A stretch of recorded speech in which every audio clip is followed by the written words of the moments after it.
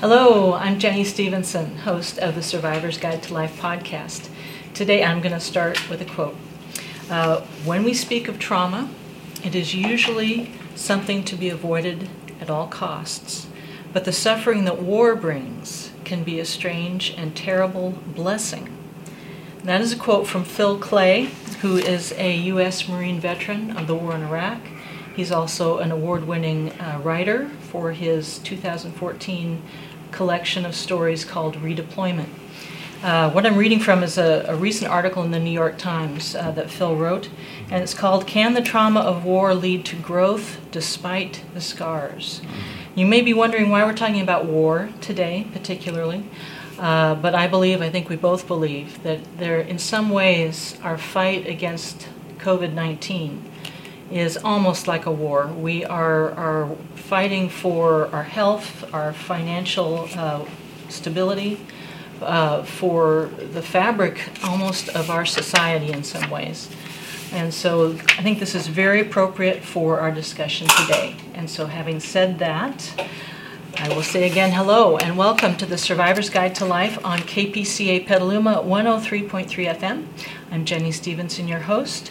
Joining me is Dr. Peter Bernstein, or Peter, as he likes to be called.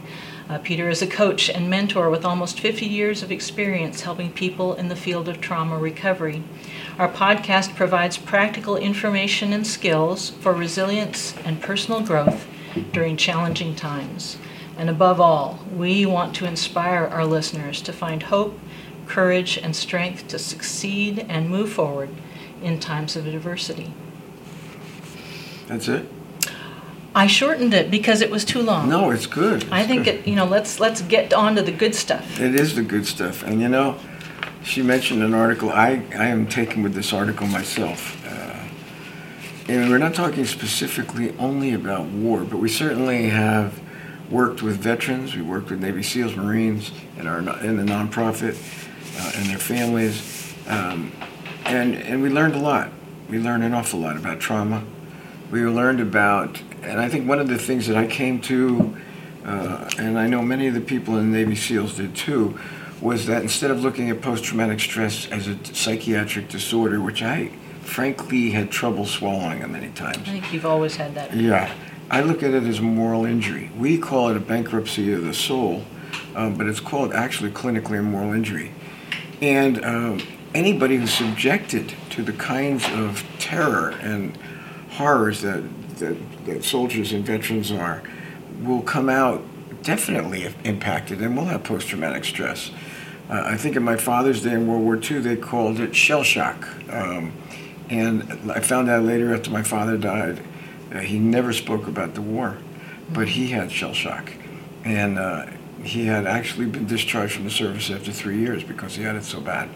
Never talked to me about it over. No, I don't think many of the veterans of World War II spoke. I never knew very much. My father didn't really speak about the things he went through either. Yeah, I always wanted to know, but he didn't want to go near it, and he wasn't the nicest guy at times to talk to about it, so we didn't touch it. Yeah. But I found out a lot about it after he passed away.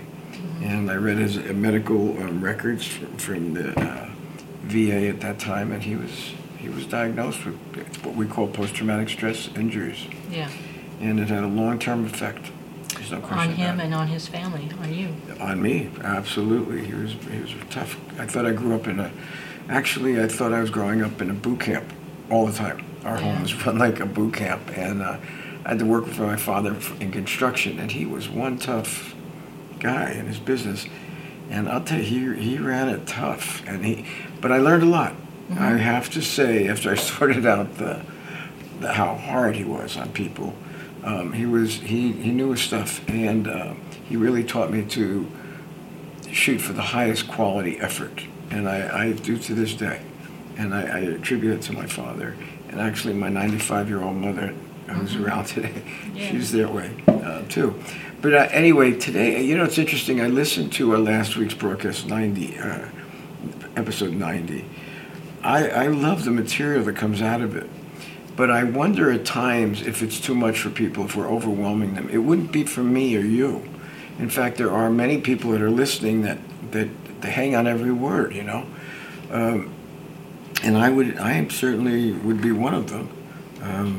But we know all this. I mean, we're so familiar with the things that we're talking about, and that's not going to be true for everyone out listening to us. And we don't want to just overwhelm people so that they don't come away with something of value. Well, we want them to be able to distill down the very important points to help them with their direction in life. This is a very key time, although our broadcasts have been going on a lot longer than the COVID-19 crisis. We feel it's very relevant right now. I've read some quotes from from that article that you brought up. Some of the things that we could learn and growing, and in spite of despite the scars. I'll tell you the truth. I don't think you can grow unless you've gone through the suffering and pain and been wounded. Let me just for a moment say that the title of this episode, where this is number 91, is "Can Suffering Be a Gift?" Right. That is our question today. It's a question, and of course, we have answers. We better. we have answers. Something. Yeah, we have answers for now. And we're talking about a very fluid process. Of course, I can't say that anybody, unless you're a really sick person, loves suffering. I don't. And yet there's a lot of suffering in my life. There's been a lot of suffering in the work. But we deal with helping people through, we call it trauma recovery. And that's what we do. We help people through their suffering and pain. That means it affects us. We bring our experiences there to it. And we have to, I got to say, we're pretty darn fulfilled in our work. I've been doing it, it'll be 50 years this month, in September. And I tell you, if I were burned out and I didn't believe in what I was doing and I hadn't been fulfilled, this wouldn't have lasted this long. And my passion, in some ways, although it's been morphed and matured, is just as much as it was when I started. In fact, it's certainly more well-grounded than I was when I started. So I love what we do. I care about my fellow man. I want to say this. In reading this article, something that I've forgotten, it's not that I didn't know about it, but we don't emphasize the contrast between what could happen to people if they don't follow and move toward a more positive course when they're in difficulty. And this article brings up there's some very negative philosophers that went through some terrible times and came out so cynical and bitter. And they talked about one, what is it, Jean Amoret? Yes, the man's name. And just went through terrible torture. Undeniably. In Germany, he was tortured by the Gestapo. He was in Auschwitz. It was terrible. There's no denying it. And when he came out, though, to tell this man that suffering could be a blessing would be the most insensitive thing you could do. And yet he took a turn completely in a very negative way. And in fact, he committed suicide. But what he talked about was there is no blessing in suffering. There is nothing good about it. And really, we're very weak people, and when we're broken and tortured and go through terrible pain, all we think about is our own bodies, our own suffering and pain, and how insignificant we really are. He was a very broken man who went the wrong way. It was interesting because when I read that, I knew a lot of people that went through the Holocaust in my upbringing. My parents' friends, family friends, and whatever. I know a lot of them were like this guy. They were very bitter and very broken. And you knew a Holocaust survivor, at least in our culture in New Jersey. You could tell that many times they were so negative and cynical and broken and not life positive at all. No. And my heart went out to them. I can remember some of them and their faces to this day.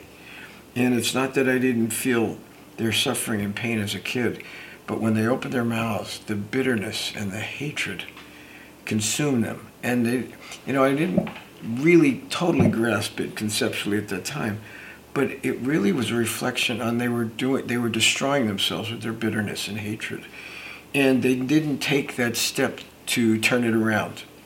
And, it's funny because I remember some of them were pretty intelligent, and yet I remember some were doing very menial work, and far below what they could do, but yet that's all they sought. They didn't want to do anything too good anymore. And I remember a couple from Poland, and they were nice people, but so broken.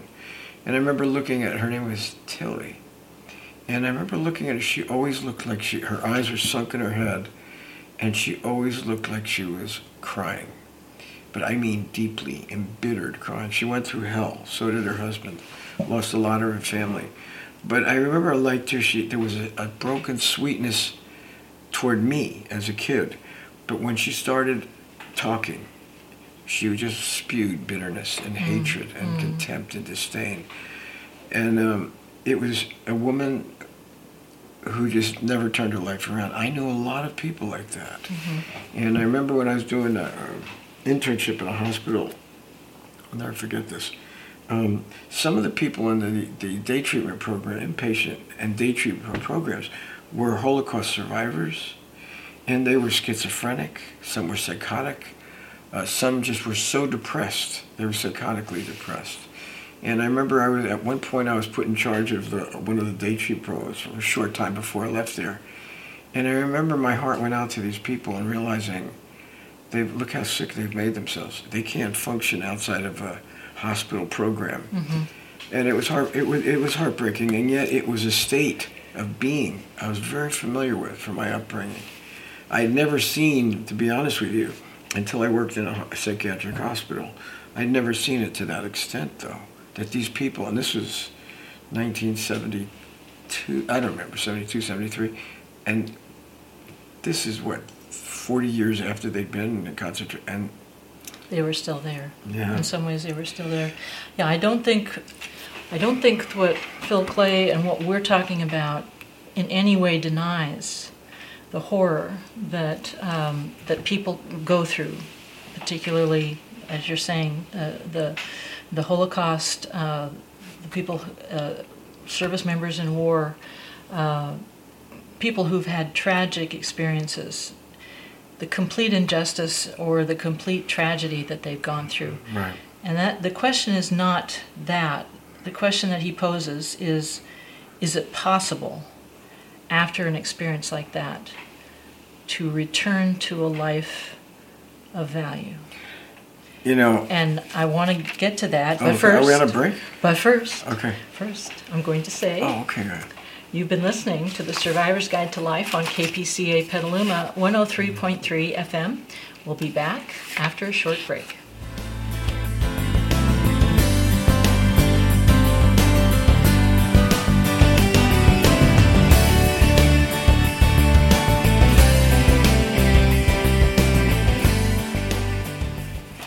Welcome back to The Survivor's Guide to Life. I'm your host, Jenny Stevenson. Peter and I are talking today, we're referencing an article by Phil Clay, Can the Trauma of War Lead to Growth Despite the Scars, published in the New York Times. Just before our break, we were talking about the essential question of can suffering ever be a gift? And Peter was sharing some memories, some people that he knew that had gone through the Holocaust, and the wounds that they continued to carry decades later, and which embittered their life. And the cost that was for them, and are they condemned to that for the rest of their life? They were, because that was their choice. But I think as a kid, it made a deep impact on me as far as knowing that I didn't want to live in that kind of embittered culture that held such deep grudges. Not that I knew an alternative yet, but I know it had made a deep impression on me. But when we read this article, he, what's his name, Phil Clay, brought up some ancient philosophers and folks that many of us have heard of, that went through some dramatic changes in their life to turn their lives around. And he was, I guess most people have heard about St. Ignatius, he was founder of the Jesuits. Jesuits. And I never knew this, but he had been a military person that was mortally wounded in the battles. He was not a nice man. No. He was they call him, he was a punk, he was a troublemaker. Yeah. But he really went through some terrible times, and his wounds were life-threatening. And through his long convalescence, he began to turn his life around. Mm-hmm. I thought that was very, very good. I didn't know that. But during the talking about that, they began to talk about trauma. And what most people, when they hear trauma, they see it as something to be avoided at all costs. Pain, trauma, adversity, it should be avoided. Exactly. Yeah, make every effort. Exactly. And they mentioned a guy, I've never heard of him, who was a philosopher. His name was Peter Singer. Certainly not a man that I would agree with. And he talks about our interest is in avoiding pain at all costs, and it's the most important of human interests. I don't agree with that. And, he may be a smart guy, but that's not the philosophy that I come from. No. I look at it as pain and suffering, and we've talked about it before. It's an awful thing, and yet there's a blessing in it somehow. In this article, as we were talking about this guy Peter Singer, and talking about the twists that go through, they mentioned John McCain. Yes, that's right here too. Yeah, and his response to the pain that was in his life. Exactly. From his experience in Vietnam and the Hanoi Hilton. That's right. Now, this is a man that was tortured. This is a man that went through hell and back. And who refused to leave without his man. That's right. But I didn't know, before all of this, he wasn't exactly a very impressive guy. Mm-hmm. I didn't think know. he says that about himself. Yeah, well, he did. But you know what? Mm-hmm. Years later, I had heard this, and I didn't quite grasp it all the time. It's a hard saying to take. It really is. He said that he declared himself grateful to Vietnam for giving him a seriousness of purpose that observers of my early life had found difficult to detect. Yes. This is the kind of thing that happens when people go through difficulties. He's one of the more well-known people. I do consider him a hero. Mm-hmm. What he went through, what he sacrificed for his fellow inmates in that horrible Hanoi Hilton. And I looked up to. I know he suffered. He didn't get a hearing loss most of his life. Yeah, he made sacrifices. He made a lot of sacrifices. But I liked him. But I know the man had been scarred for the rest of his life from what he went through, and made the best of it, and overcame, and had such a deep sense of purpose. Right. That he's one of the few politicians, whether you agree with it, he was an honest man, and he was always looking for the truth and integrity and honesty in politics, which is so rare. So rare, and he wasn't embittered. He wasn't. Didn't seem to be. Well, he got embittered, but it was more about people that played the political game, and he just did not agree, didn't like it. It didn't mean that he just didn't agree with their politics. It was the kind of people they were, too, and are, on both sides of the aisle. Yeah. But he was a man that shot for the truth and looked for integrity. Can you imagine in that world looking for integrity and decency and genuineness? We won't go there because we'd be here all day. No. But John McCain made it his purpose in life. Yeah. And from a man who started as a very shallow, lightweight guy, after all the suffering and pain and torture he went through and hardship, this is what he came out to commit the rest of his life to. Mm-hmm. So that was a great example. The other one that he had here was ancient Greek playwright. Aeschylus. Who was a playwright and a military person. I didn't know he was military, but... He's a veteran of the Persian Wars. Yes. And he spoke about things that I thought a lot about. He says there was a draw to people looking to serve in the wars, and you knew there was going to be trauma and pain and suffering, and there was something about it that drew people to it. And Aeschylus came up with this. There was a law, and he said this: "No wisdom comes without pain." Yeah. So right. And he says, such wisdom gained has its scars that will always go very deeply. And he's the one that led us to the question, can suffering become a gift? Become a gift. Yeah. And I love these old, now that I'm reading them, some of them I'm familiar with, but I've forgotten. And this particular paper has brought some of these things back. Some of the people actually that they brought up, I studied in my master's in social psychology and sociology, and I remember a couple of them I really thought a lot of. One was a guy named Peter Marin, and I'll talk about that in a minute. But he also mentioned a guy named Ernst Jünger. Yes. Who was a German philosopher. And he was a soldier for Germany in World War I. Right. Yes. Now. And here's the great quote, right? Yeah. Now this quote's great to us because I remember Steve, our producer, and I. He has a lot of affinity for military. He's military, and he's got PTS. But we were invited. Some of my friends who were in command, our command, invited us to one of the Bud graduations, which was to me, it was very moving. And what I really liked is a lot of the kids I met were from New Jersey and New York. And they called me sir. I loved that. Like a home reunion. Yeah, I felt really good about it. Yes. I told them they didn't have to call me sir. That was a waste of time. Yeah. But anyway, but I remember one of the quotes in the man giving the graduation speech. Commander Green.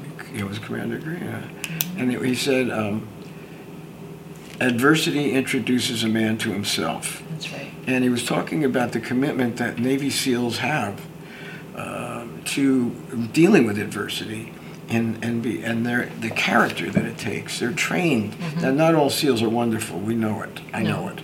No. But I have to say, the people that we've met and known and helped did have character. Been some outstanding individuals. And did some incredible work. And were probably the most astute warriors I'd ever met with attitude training in place, which I haven't seen in all the military, but certainly the SEALs put it in them, and I love that. But I'm reading about this guy now. I didn't know this, Ernst Jünger, and he came up with this saying. He says, "Tell me your relation to pain, and I'll tell you who you are." Now, this is a man that went through a lot that came to this. But he also was living in a time, and why I find this really relevant now is he lived in a time when he went through the war, he suffered a lot, he came to this philosophy, but he also he came to realize that the society he grew up in was filled with bourgeois values. In other words, everything was based on security, running from pain, good times, and filled with the distractions of life. Mm-hmm. And when he came out of the wars, he was a different man, and he realized what his society had become and how ill-equipped they were to deal with hardship and difficulties and trauma. Well, when I read that, I'm thinking about what we're going through now and what our society, and probably societies all over the world, but probably ours primarily, is going through. And we have been a society filled with values that had to do with security, avoiding pain, distraction, not dealing with the really core issues of life, and that's what's been encouraged. It's been very typical, very similar to ours. And the security, of course, is based on money and what you have, and kind of a selfishness about our fellow man. I think that what he saw in the culture that he grew up in, and what happened to it after the war, is there's some analogies to what we're going through now. I think direct analogies. I really do. I agree with you. And that society had to go through some real changes after the war. Now, it's interesting, I didn't know this too, but he talked about the strength and the suffering that men would have to go through to build a new society, a stronger society. Well, what do you think came out of that one? Well, the the Nazi article said there was some admiration for that attitude by the Nazi Party. That's right. They took on his philosophy. They did, but they took it on in a way that was, I don't know that it followed directly from his It didn't. ethos. They distorted that. They also did that about Christianity. They did it about a lot of things, but it was coming from a very evil, perverted place. He wasn't, but that's certainly what they made out of it. Before we go on, I just ahead. want to review for a moment, because we've quoted some people who answered the question, can suffering be a gift, in some very specific ways. The first one that we talked about was John McCain, who said that it created a seriousness of purpose for him. We talked about the playwright Aeschylus, who said that wisdom comes from pain. And now Ernest Younger is saying, and to me what I took from this was that there was a hardiness, a strength of character and of will that came from him in his experience from the war. Yeah. So these were all positive, and also he said that self-sacrifice and the compassion for those around you is something else that came to him through his very difficult experiences. That's right. So those were positive things that came from each of those men's experience. And it had to do with his selflessness, not fleeing to safety, and that's what the bourgeois society did, prioritizing safety and security. And what he was, and it actually was fleeing away from self-sacrifice. Right. What we've done, that I have to say, we're suffering now because we're seeing the impact of that over a long period of time. We too, in our society, have been doing the same thing, maybe to a greater extent than this. And people are suffering now a great deal because they're so ill-equipped to deal with a true crisis. Right. There's no question things are not the same. They probably never will be again. Things aren't as easy or convenient. So we're going to take a break. Yeah. Okay, right. Go for it. You've been listening to The Survivor's Guide to Life on KPCA Petaluma 103.3 FM. We'll be back after a short break.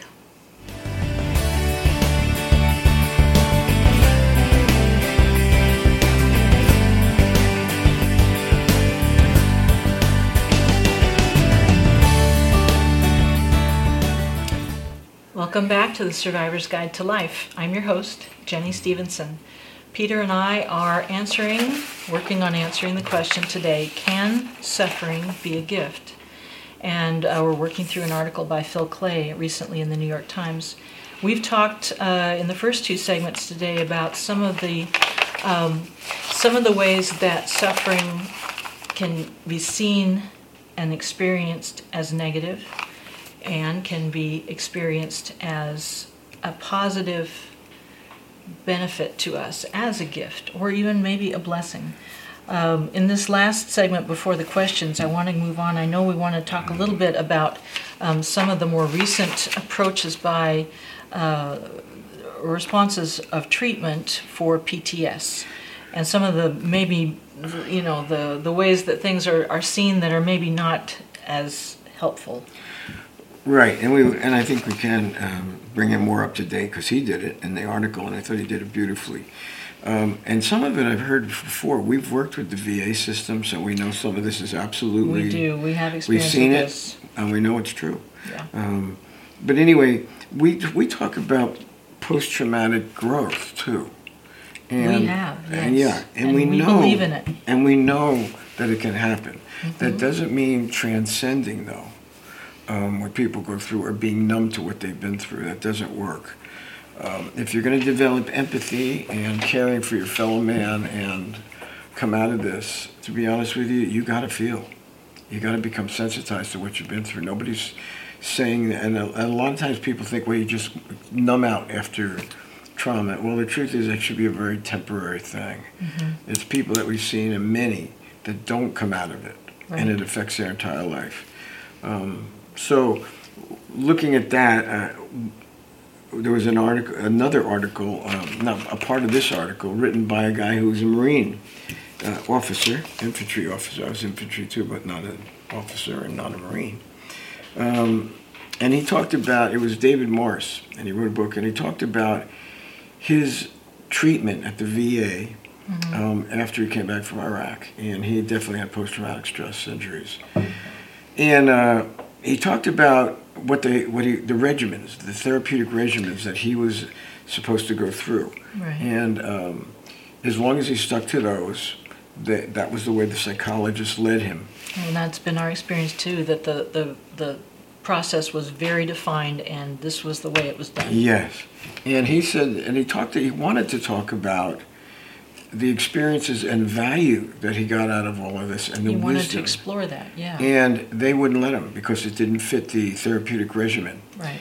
And I'll never forget, I've heard this more than once, that a senior psychologist there told him, and I've heard this before, told him it was actually an insult to those who are suffering to speak about possibility of growing. And frankly, that's an unfortunate aberration of sensitivity, because it takes away all hope. And it's not being insensitive to those that are suffering, it's giving them encouragement and hope that they can get through this to the other side. I have seen this about these regimens. They get very rigid, and you're expected to go through them, and that's going to be the way you're going to get through post-traumatic stress. I don't believe in that. And I've certainly been doing this long enough to go, as much as I believe and am committed to the work we do and the way we do it, I know there's other things that work too. And after dealing with a lot of veterans, I came to have to loosen up my parameters of how to work. And I learned an awful lot, that there's plenty of good things out there. And I had to be open to hearing what they are and not be threatened by it and be territorial, but to incorporate it and to appreciate it. He's talking about how he was treated and what it did to him. And one of the things that is, if he points it out or if the author points it out, is that the VA is working on a model, the medical community is working on a model based on science that doesn't really take into account the spiritual and moral significance of the condition. I think generally speaking that's true. I think there's probably been modifications since we've been involved in it. I'm sure there have. But I agree. I mean, when it comes to the medical world, their answer is to cure this, to help with the symptoms of trauma. I don't disagree. I mean, that's good. But when it comes to understanding the bigger picture, the philosophy, the growth, the wisdom that can come through all of this, they're not open to that at all. If it involves working through pain, that's not what I see the medical approach. Basically, it is, we're here to help you with the symptoms that you're suffering from, and that's all we care about. And we're not really open to talking about how you can grow through all of this. Right. That's an unfortunate thing. It really is a very limited way of functioning. And I think this guy, what's his name, David Morris? He said it really he struggled with it, but obviously he was seeking the wisdom of from the experiences of suffering and pain and loss that he went through in the war. Yeah. And he wanted to reap something that he could carry forth from his experiences that would lead to something deeper and more purposeful. I agree with him all the way. And in the article, Phil Clay contrasted that approach to someone that you actually knew quite a while ago, Peter. I didn't know him. I studied him. Or you studied him? Yeah, I studied him. He had a different sight on this. I always liked Peter Moran, and I didn't remember any of this till this article, but I always liked him. He had a different approach. But one of his approaches to post-traumatic stress and the effects of war that even appealed to me, and this is a long time ago, and I had come through trauma. I had been in the service, but my service wasn't the trauma. It was afterwards. But when I remember what he said was, it's going through the war is post-traumatic stress disorder. He didn't go with that, and at the time I wasn't. He was ahead of the curve. He was way ahead, and something about it appealed to me. I saw myself outside the box, but I wasn't as intelligent and mature as Peter Moran. And I remember when he spoke about it, he says, post-traumatic stress disorder, or post-traumatic, it's not a neurosis. It's if you expose anybody to the horrors of war, they're going to come out traumatized. They're going to come out with these kinds of symptoms. And it's not right to label people with a psychiatric disorder, because anyone who's subjected to what these people go through would come out with these kinds of wounds and scars. And when we dealt with the Navy SEALs at a couple we of heard that. I was just going to say, we heard that so many times. From them. From them, and from the Brain at War conference that we went to. A couple of them. A couple of people there were very strong about that as well. That anyone, like you said, anyone who experienced what these people, these men and women experienced, would react with this type of wound or carry it with them. Absolutely. And I appreciated it. When it came down to the application of it, though, I remember having some discussions with some of the generals, and I remember they were going to change the whole perspective of the military on post-traumatic stress disorder. And then I remember mentioning the SEALs we were working with, and they said, well, they're different. They're different. What we're doing doesn't apply to them. Yeah. And I'm looking at them and I go, really? What they're saying is it's not a disorder. They've been anybody who would be subjected to it will come as, and it's not, it's an injury, like any other injury that needs to be worked with. So it takes the stigma off of and the mental illness label off of these people, and it puts it in a more positive, constructive framework. I learned a lot working with Navy SEALs, I'll be honest with you. We did. I changed a lot of how we work after that. They were generous in sharing with us what really mattered and what really would work for them. And that was part of your time when you were really transitioning your practice away from the mental illness model psychotherapy model to more of a coaching and mentoring right. model. And because that was what they were. That was what would work for them. And you know what? It worked for me too. Yeah. Because I didn't want to create barriers between myself as a professional and the people I'm there to help. And I realized that these guys deserved more respect than that. And it definitely changed my whole approach to how I looked at things from there on out, and right up to this day. So I'm very grateful for that. So how do we transition this to what we've been talking about and what people are going through? They're going through a lot. Okay, we speak about it. We've talked it. We've referred to other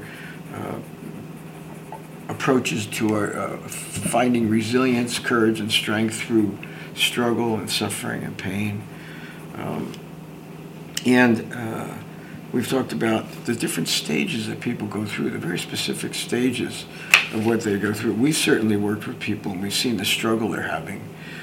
Some much worse than what I see most of the others going through, although it's along the same lines. But what I'm seeing is it's on such a massive scale.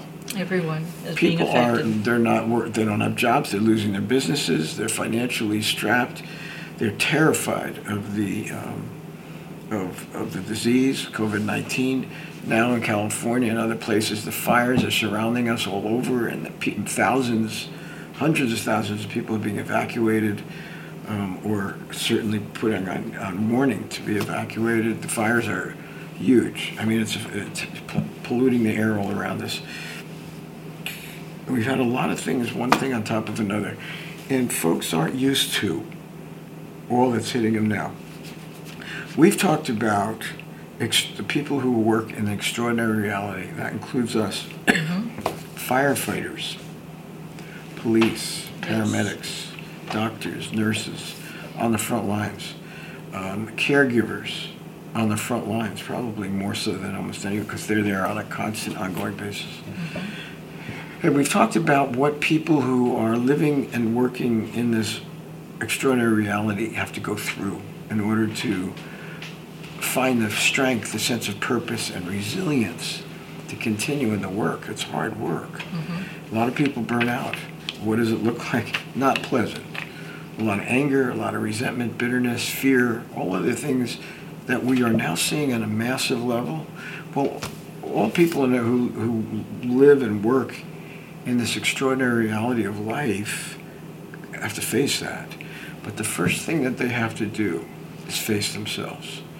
And that is the starting point for the changes on how to develop this resilience we're talking about. There is a way that we've developed in our work of paying attention to the body, which is the reservoir of all the energy and emotion and of the traumas that they go through, ours and others that we help. So we know about it, and we know the changes it puts us through. We're not, again, I always want to reiterate, we may sound like the experts, but we can, that position can change at any time, and people that we help can wind up helping us. We're not sitting on any throne of experience. We can't do that. We are human too. So these things that we do impact us as well. When we're helping others that are facing death, dying, sickness, crisis, and tragedies, we're affected. We're going in it. We want to help. We want to do everything we can. And the situations are overwhelming at times, that no matter what our tools are to help and what we want to do, sometimes it's just nothing. A lot of times, no matter what we do, it's not going to happen. All we can do is make people comfortable, love them and care for them, help people through the terrible crises they're facing, and do the logistical help that they need. Those things we can do, but that forces us back on ourselves. We've got to look at ourselves feeling pretty inadequate at times and very limited.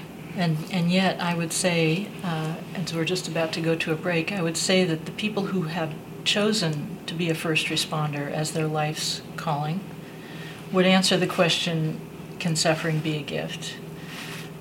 Mostly in the positive. They are seeing some value for themselves and others in the sacrifice that they make and the hard times they go through to do their job. Some of them don't. Some of them burn out and they're gone. If they're, but the ones who are thriving in the profession are the ones who are willing to embrace their own limitations and the pain that they go through to do their job. When you say thriving, you don't mean without pain or suffering. Not without pain or suffering. You mean resilience. Right. And that they can find a positive perspective after they deal with themselves emotionally and physically and do that first, then they can come back with a renewed passion and vigor to help others. That's right. Yeah, okay. You've been listening to The Survivor's Guide to Life on KPCA Petaluma 103.3 of FM. We'll be back with questions after a short break.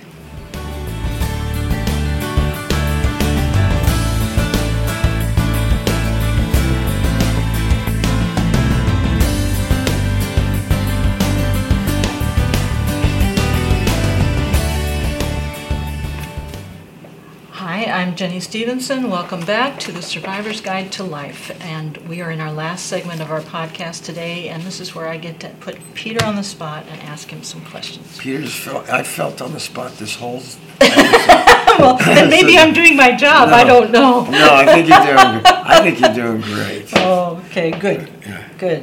And I think we've really done given some good messages out today. Let us know. Okay, we want to hear from you. If we've blown it, let me know. So my first question takes a little moment to explain, but we used as an example today, we talked about people who, or even professionals, clinical professionals, who feel that at times it's unfair or too much to ask to think that someone who's gone through a horrific experience could actually grow from that post-traumatic growth is possible.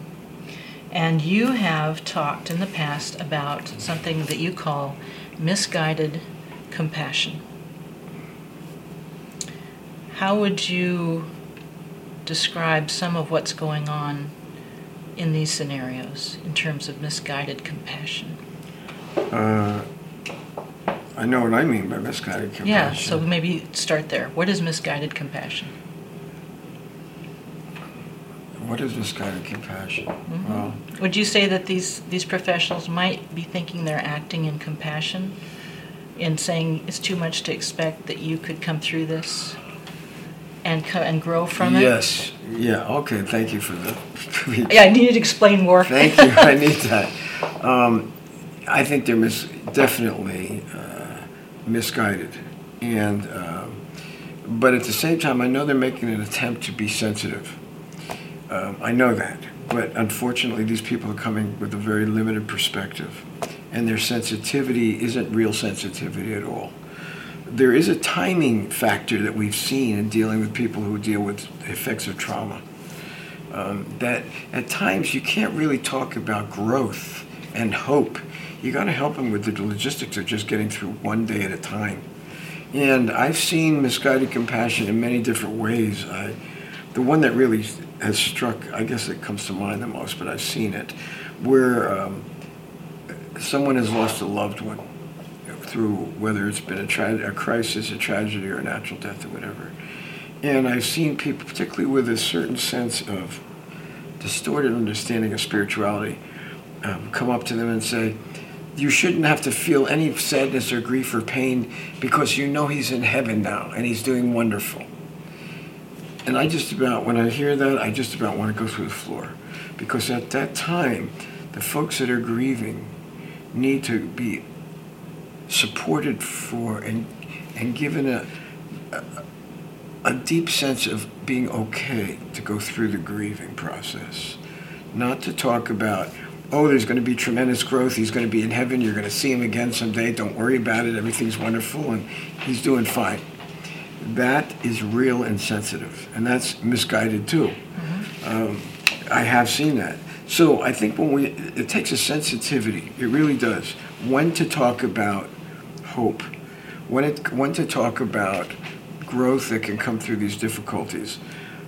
You know, I'm one of these people that I'm generally a pretty positive person in spite of very difficult circumstances that I've been through myself. I'm going through it again with my wife and my mother. I adore my wife. We've been together 47 years. And I think about it, what it's like. I have her close to me at all times. And I make sure she's comforted. And then I think to myself, this is unbearable. I'm watching my wife die every day.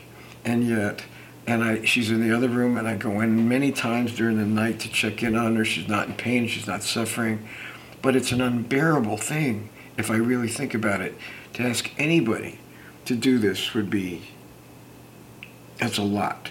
I'm one of the people, that's the way I want it. But the sensitivity issue here is coming through a lot of suffering and a lot of pain. Do I have my moments where I can't find hope? I can't find a positive perspective because I feel so much emotional pain. But what I do know is I have been through these things so many times, not with my wife, but with others. The thing that I do know deep down, there is something positive and purposeful in all of this. And there is a power greater than me. And it takes me through things that most people wouldn't want to go through or couldn't, or don't choose to. I, on the other hand, have a passion for helping, to get involved, not to run away from the real difficulties.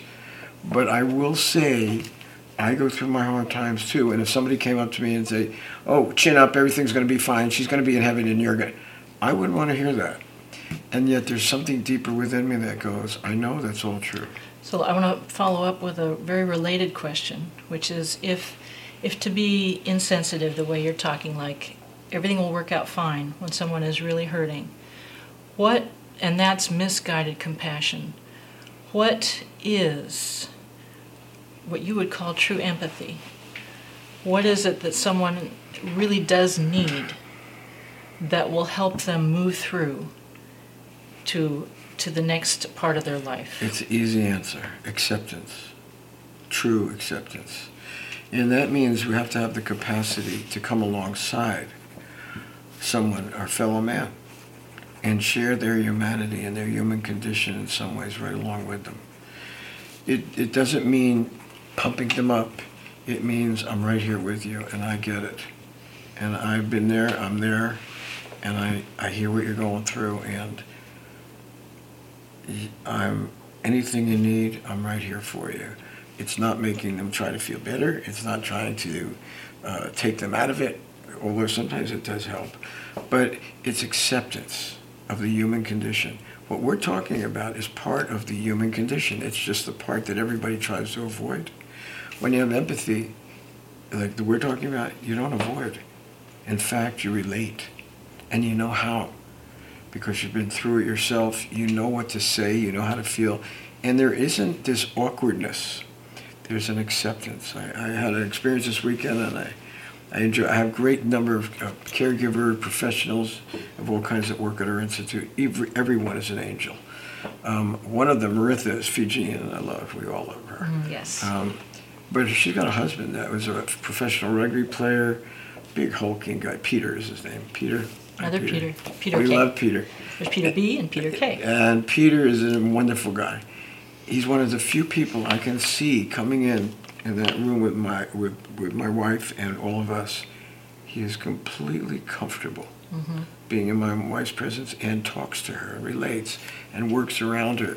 He is a kind of person that not only is he comfortable, it's a comforting presence without his imposing himself on anyone. That's the kind of thing. He's got a deep sense of empathy, whether it's personal or cultural, could be both. But that's what I like, and that's what I appreciate. I'm like that, but I really appreciate we, at our place, let's be honest, everybody's like that. But I sat with him in the room. He was helping me fix something in Lynn's room. I wouldn't say effortless. It was just so accepting and comforting and comfortable. I'll never forget. And the way Lynn she doesn't talk, she can't see, and yet we talk to her. And we're working all around her and fixing some things in the room, and he's helping. And he says, "Hi, Lynn, I'm here." And he just talks like very comfortably, comforting and regular and sweet and empathetic. And he also has a heart. I mean, he can go to the deeper places of pain. But Peter is one of those people that can do it. I can do it. That's the kind of empathy that is filled with acceptance of the human condition. And it's a gift to those that are suffering and in pain. Very much so. Very much so. I'm going to close with my last question, and I hope that I can make this one a little bit clearer. And this one I want to preface by saying I mean absolutely no criticism. But I wanted to ask you... criticism, go ahead. Of the situation for people who find themselves like the man that we were talking about, Jean Amory, who felt devastated by the horrors he went through and essentially lost hope in life and basically went into a kind of a collapse. And what is the risk from going into collapse? What the misguided compassion that I guess this is the best this person can do? Collapse means what? It means turning negative about life. It means instead of our normal need and love of our fellow man and the need to communicate and to see our fellow man with an acceptance, a caring way, wanting to be around our fellow man. Now, I know we all have our moments when we don't, I get that. But generally speaking, it's not looking at our fellow man with suspicion and distrust and life in a very negative way. When people get to the point that you're talking about, they're very life's negative, they don't like their fellow man, they're suspicious, they avoid contact, they're paranoid, and very negating of life. And they basically go into a self-destruction. And there can be varying degrees of this. Yes. All of us, many of us can go into some kind of a collapse that we then need to pull ourselves out of. Well, that's the key. There's the resilience. We all go through this. When they describe Jean Marie, it's like, who couldn't understand the pain that man experienced? Yeah. And yet, there's another man, Viktor Frankl, who went through the same kinds of horrors, who came out and spoke about, we have the choice of how we want to respond. He went through very similar, horrible, torturous experiences and loss, and he came out with a much more hopeful and positive outlook on life. Was he one of these people that was ethereal and out there and which I don't like, of course? Not at all. Not at all. He came out with a very down-to-earth outlook that had hope to it, and spoke about the purpose of going through all this. And we can't always control what happens to us and what things come down on us. We have one thing, though, that we always can be in control of and in charge of. That's our choice of responses. When I remember him in my master's program, too, and he left a deep impression on me. So he went through the same kind of things as Jean Amory. Jean Amory killed himself. eventually, and he was considered a philosopher, a known philosopher.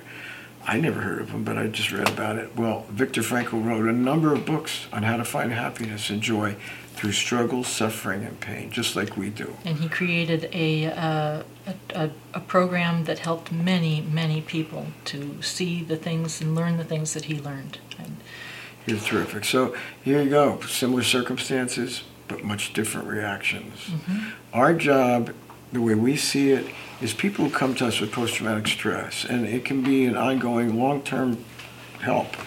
Unfortunately, many times they have a general suspicion and remove themselves from their fellow man.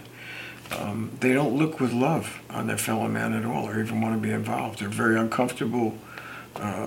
They don't make other people feel comfortable because they're really life negative. They're scared. Mm-hmm. That's always part of it. But the fear is turned into a life negative approach and outlook on life. Yeah, we don't want to. That's not where we are. No not way. at all. And I'm going to have to. We're out of time. That's good. Unfortunately. That's good. So, yeah. Okay. All right. All right, it's my turn to say that the Survivor's Guide to Life is made possible through a grant from Sonoma Coast Trauma Treatment, a 501c3 public charity. And if we have been a benefit to you, I hope you will consider making a donation to help support SCTT and what we're doing. They're at www.sctraumatreatment.org. There's a way to donate through the website. Want to give you one of our little books that Steve designed. This has principles that Peter has used for many years to help get through the very difficult times, things to remember, hang on to, and live. If you email me at jenny@bernsteininstitute.com, we'll be very happy to send you a copy. Our podcast is on our website, thesurvivorsguidetolife.com. Our video version is on our YouTube channel. We're on all the podcast outlets. Please like, share, send us feedback. We would love to hear from you, your questions, comments, suggestions, anything like that. Peter and I can be reached at 707-781-3335. Have I forgotten anything? Email.